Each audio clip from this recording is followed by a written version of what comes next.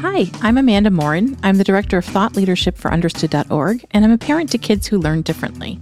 I'm Gretchen Vierstra, a former classroom teacher and an editor here at Understood. And this is In It. In It is a podcast from the Understood Podcast Network. On this show, we talk to parents, caregivers, teachers, experts, and sometimes even kids. We offer perspective, stories, and advice for and from people who have challenges with reading, math, focus, and other types of learning differences. Today, we're talking about closing the opportunity gap for kids of color who learn and think differently. Which is a big, hard, and important topic, but we've got an excellent guest here to tackle it with us. Julian Saavedra is a longtime educator and is currently an assistant principal at a Philadelphia high school. He's also a teacher fellow at Understood, part of a community of teachers we have who learn from and support each other, and then take those learnings out into the classroom. So we go way back with Julian. And, most important to our conversation today, Julian is the host of The Opportunity Gap, a fantastic new podcast in the Understood Podcast Network. Julian, welcome to In It. Woohoo! Hi. Hello, everyone. That intro, you make me feel good. Nice. Well, you should. Just exciting to be here with you all and to really tackle a topic that everybody should be talking about. And I'm glad that we're taking the opportunity to come together and kind of hash it out from our different perspectives. Nice. I think that's such a perfect segue to talking about the theme of your podcast. Yep. And your podcast that you do with your friend and another teacher, Marissa, is called The Opportunity Gap, right? Yes. And yes. We know that this term is more accurate than the one people may know better, the achievement gap. Mm-hmm. Can you explain the distinction for our listeners? Sure. You know, in educational circles in recent years, a lot of people have been discussing just the differences between students and how they are achieving. And the term achievement gap began as a way to distinguish between students who were achieving at a higher level based on standardized test scores, and the distinction was based on race and socioeconomic status. Later on, researchers and educational advocates and social justice advocates started to realize that maybe we need to change the framing of the conversation, because it was ignoring the fact that systemic racism is a foundation of our society. Like, our society was built on the premise that certain people would not have as much power as others. And if we ignore that fact and look just at the results and not at the root cause, then we're not really doing justice to the problem. So the opportunity gap arose as another term to really look at some of the root causes for why the achievement wasn't happening. Because I spoke to systemic racism, and the day-to-day experience of many of us, and when I say us, I mean people of color, is that it's still alive and well. And, you know, I could tell you very clearly what I've been experiencing as an assistant principal in a urban school in Philadelphia makes it apparent that systemic racism is real. But I do believe that once people are given a chance to be presented with the facts, they can come to the conclusion that everybody can achieve if given similar circumstances. It kind of brings me to where we started this whole journey with Understood. We talk about the 1 in 5, right?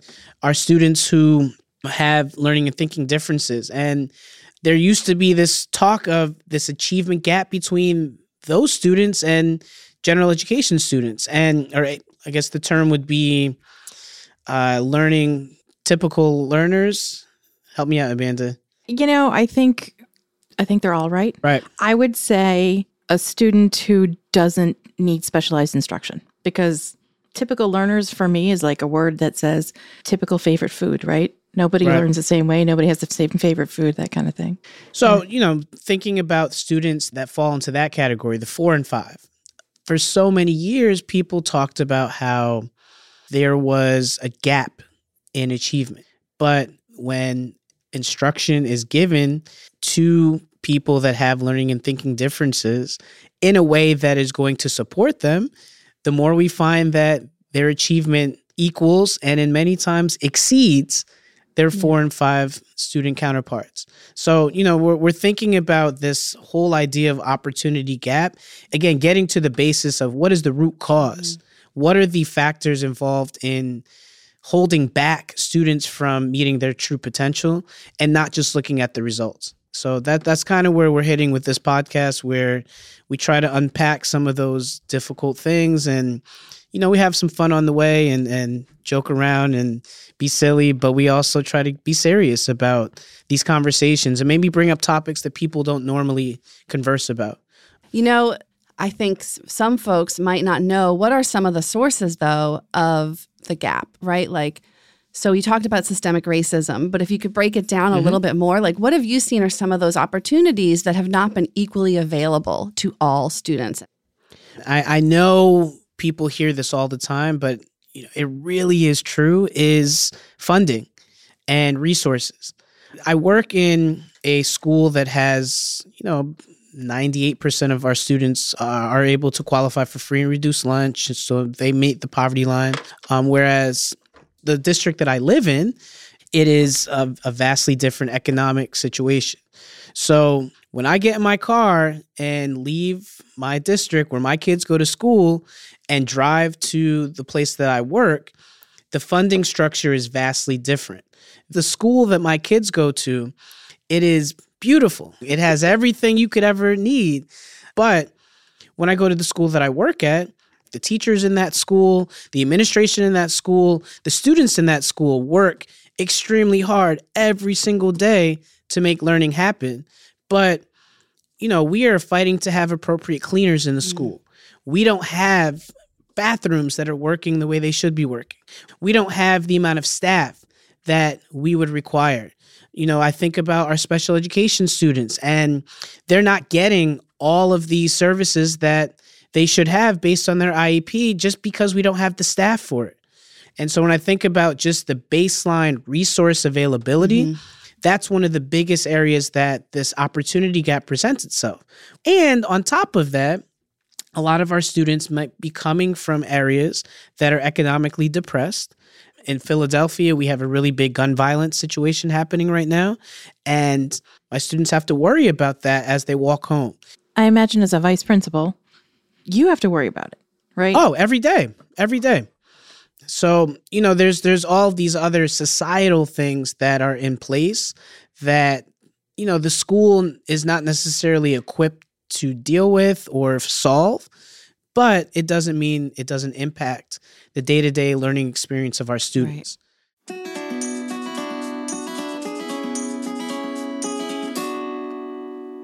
So I just want to ask a follow-up because I want to, Sure.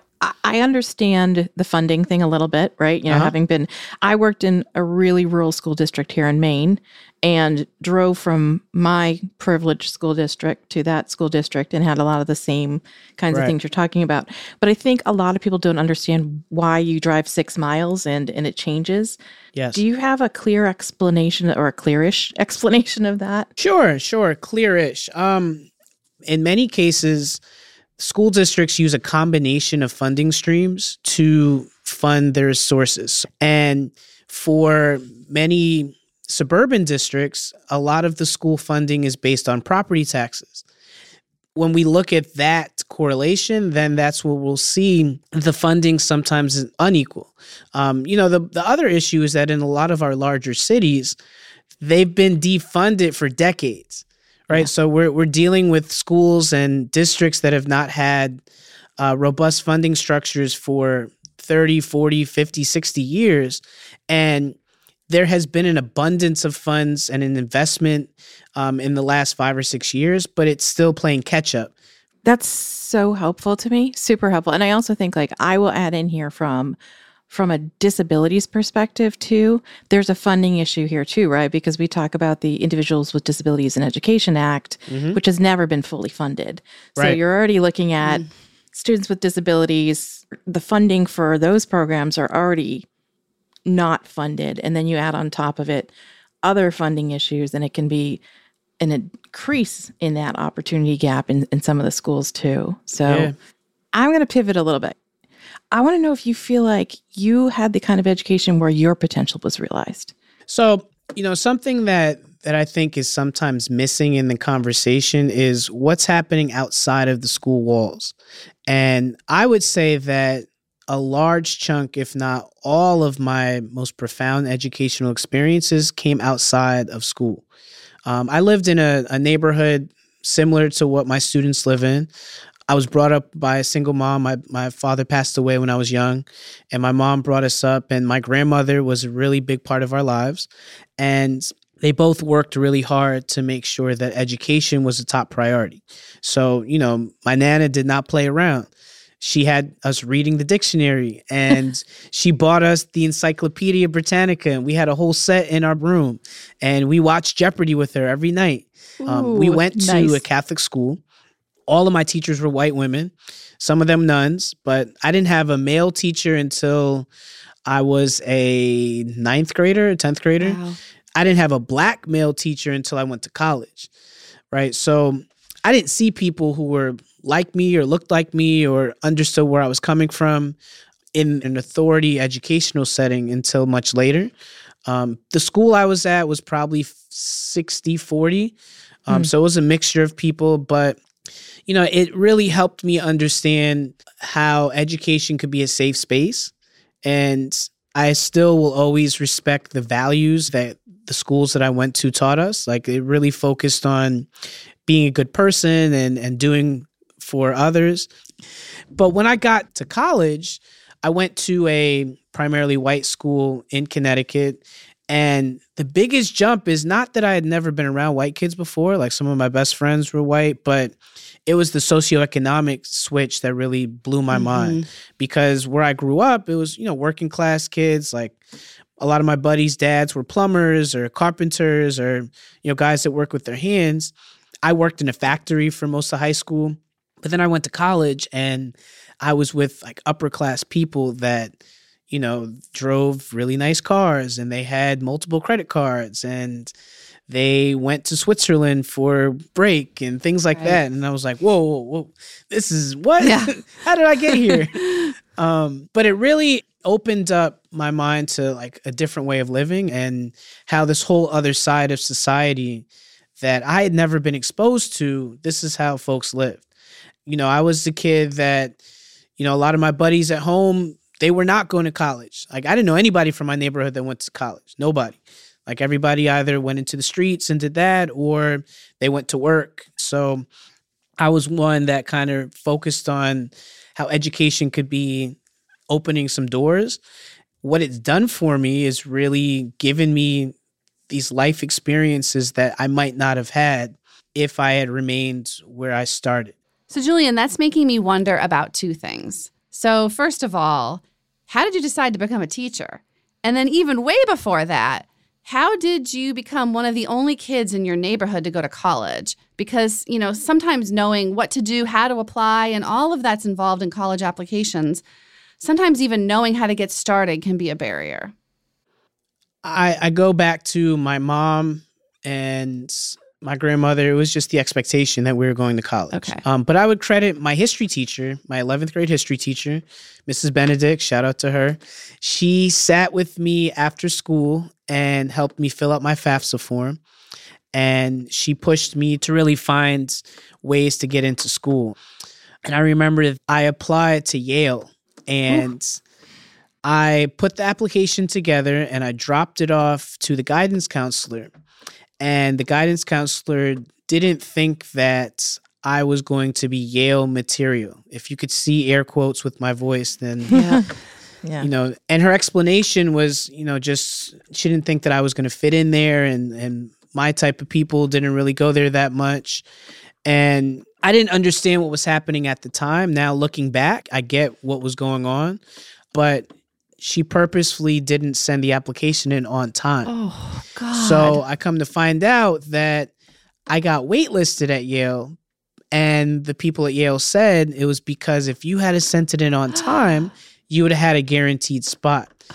So, I think about that experience of knowing that somebody in a position of authority purposefully impacted what I could do.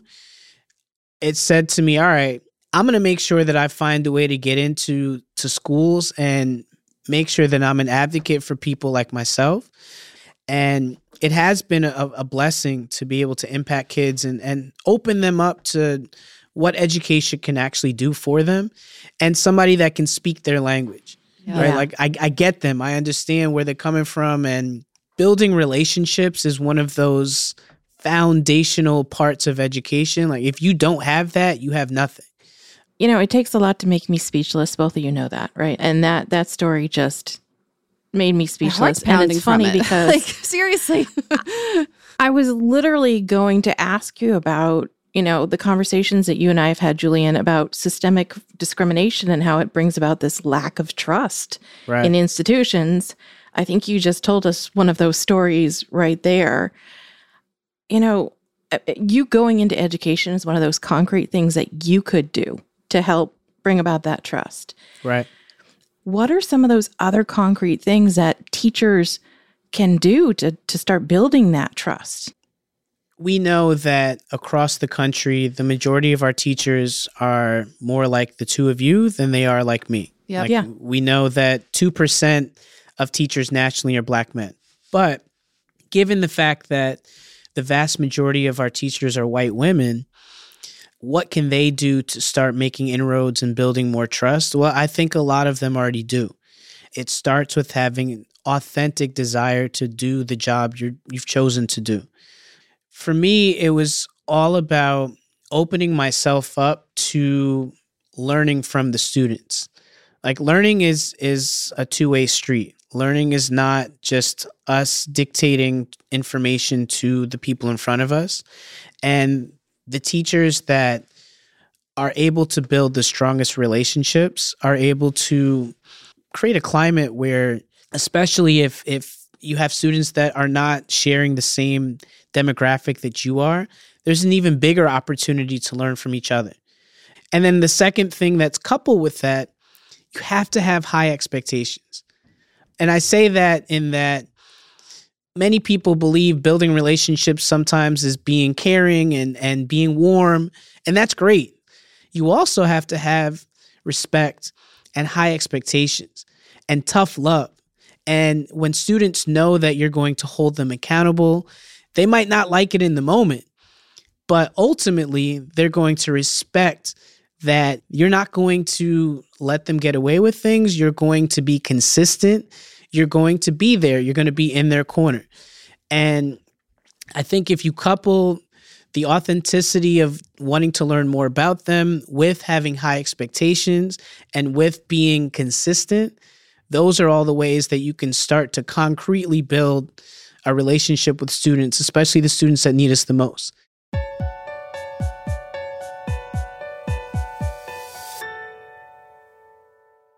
You know, one thing you just brought up, I think, is that many times people make assumptions, right, about different communities. And it seems like some of these stories you're telling about your own experience with the guidance counselor and teaching in the schools that you've taught in, that people make assumptions about communities of color sometime and students of color. I'm wondering if there's any other assumptions out there that you'd like to debunk. Sure. You know, I think with my own experience related to education, a lot of people believe that people of color just don't care. It's not a big deal. They don't value it. And that to me is the complete opposite.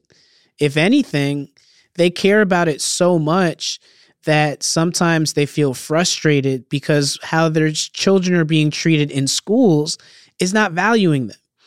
When I open a book and I see all these people that don't look anything like me, but I'm supposed to be sitting and learning about them and learning what their values are, and nothing that my family is teaching me at home is reflected in school, well, you know what? Of course, I might feel some type of way. Yeah. And I'm not to say that we have to make everything related to people of color in schools. No, but there has to be a way where everyone can feel included. Everyone can feel valued. And so I think debunking the myth that people of color don't care about education is completely the opposite. They care so much. And for many of us, it's been the venue for us to change our lives. And it was something that we fought for so long, and we're still fighting for. You know, we tend to gloss over the history fact, but it hasn't been that long since you and I couldn't be sitting in the same room together. That's right. You know, that's my grandmother. Like, my grandmother could not sit in the same room as you all. Like, that's how close it is, right? So when we're thinking about from a historical standpoint, I mean, it's not that long. It's not that long. It really ago, isn't. Right? Like, well, and it's interesting too, because that brings us back to the podcast, right? It brings us back to the Opportunity Gap, the podcast. Right. Being able to have those conversations can be uncomfortable, but so necessary. And so, and you know, it's one of the things I actually really love is that you're taking on conversations and making them not just yours, right? I always appreciate, you know, people who are willing to just engage in a conversation. If we just started to talk about some of the things we're experiencing, we find there's a lot more that we have in common than what sets us apart. And so I hope that any listeners out there, or even both of you, you know, the value is when I'm not here, or when somebody like me is not opening up this conversation, I hope that you all are still talking about it. Right. And I hope that you're trying to find some way where you can talk to your children about the realities of what society really is, and that everybody in this society doesn't have a similar experience. It doesn't mean we need to be afraid of it. It doesn't mean we're going to fix it. But if we don't talk about it and we just ignore it and we just go about our day-to-day lives like it doesn't exist, then that's even worse. Exactly. So now the question is, what are you going to do about it? Yep. Part of that, and something that, you know, obviously I think you hope the Opportunity Gap does, is it educates, right? Your podcast. So Right. what are a few of the topics that you have in the works, or what are you excited about talking on the Opportunity Gap next? What's interesting for us is to kind of open up a place to talk about, like, specifically with the 1 in 5, and how there's an intersection between the racial dynamics of school, but also the educational dynamics of school. We're going to be doing a series on some figures in the educational movement who are people of color, but who aren't spoken about as much, but who really transform education for kids of color and for kids with learning and thinking differences. We just want to really bring out some of those things that people don't get a chance to really hear out loud. Stories or experiences or questions. The more difference that we can have on the show, to have different opinions and explore different viewpoints, the better it's going to be for everybody. I want to thank you, Julian, for taking time to talk to us today. I know you're so busy, and so we appreciate you being here with us on In It. Thank you so much, Julian. Oh, thank you. Thank you. It's always a pleasure. So a quick update since we talked to Julian about special education funding. Since this conversation, the Secretary of Education, the U.S. Secretary of Education, has started talking about how we can fully fund that law and make sure there's more funds in schools for kids who are in special education services.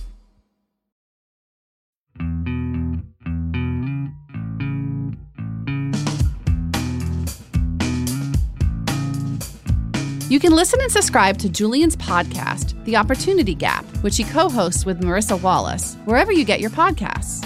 And that's also where you can find this podcast, In It. If you like what you heard today, please tell somebody about it. Share it with the parents you know. Share it with somebody else who might have a child who learns differently. Or share it with the teachers in your life. In It is for you, so we want to make sure that you're getting what you need. Go to u.org/init to find resources from every episode. That's the letter U, as in understood.org/init. And please share your thoughts. Email us at init@understood.org. As a nonprofit and social impact organization, Understood relies on the help of listeners like you to create podcasts like this one to reach and support more people in more places. We have an ambitious mission to shape the world for difference, and we welcome you to join us in achieving our goals. Learn more at understood.org/mission. In It is produced by Julie Subrin. Justin D. Wright mixes the show. Mike Errico wrote our theme music. Laura Key is our editorial director at Understood. Scott Couchier is our creative director, and Seth Melnick and Brianna Barry are production directors. Thanks for listening and for always being in it with us.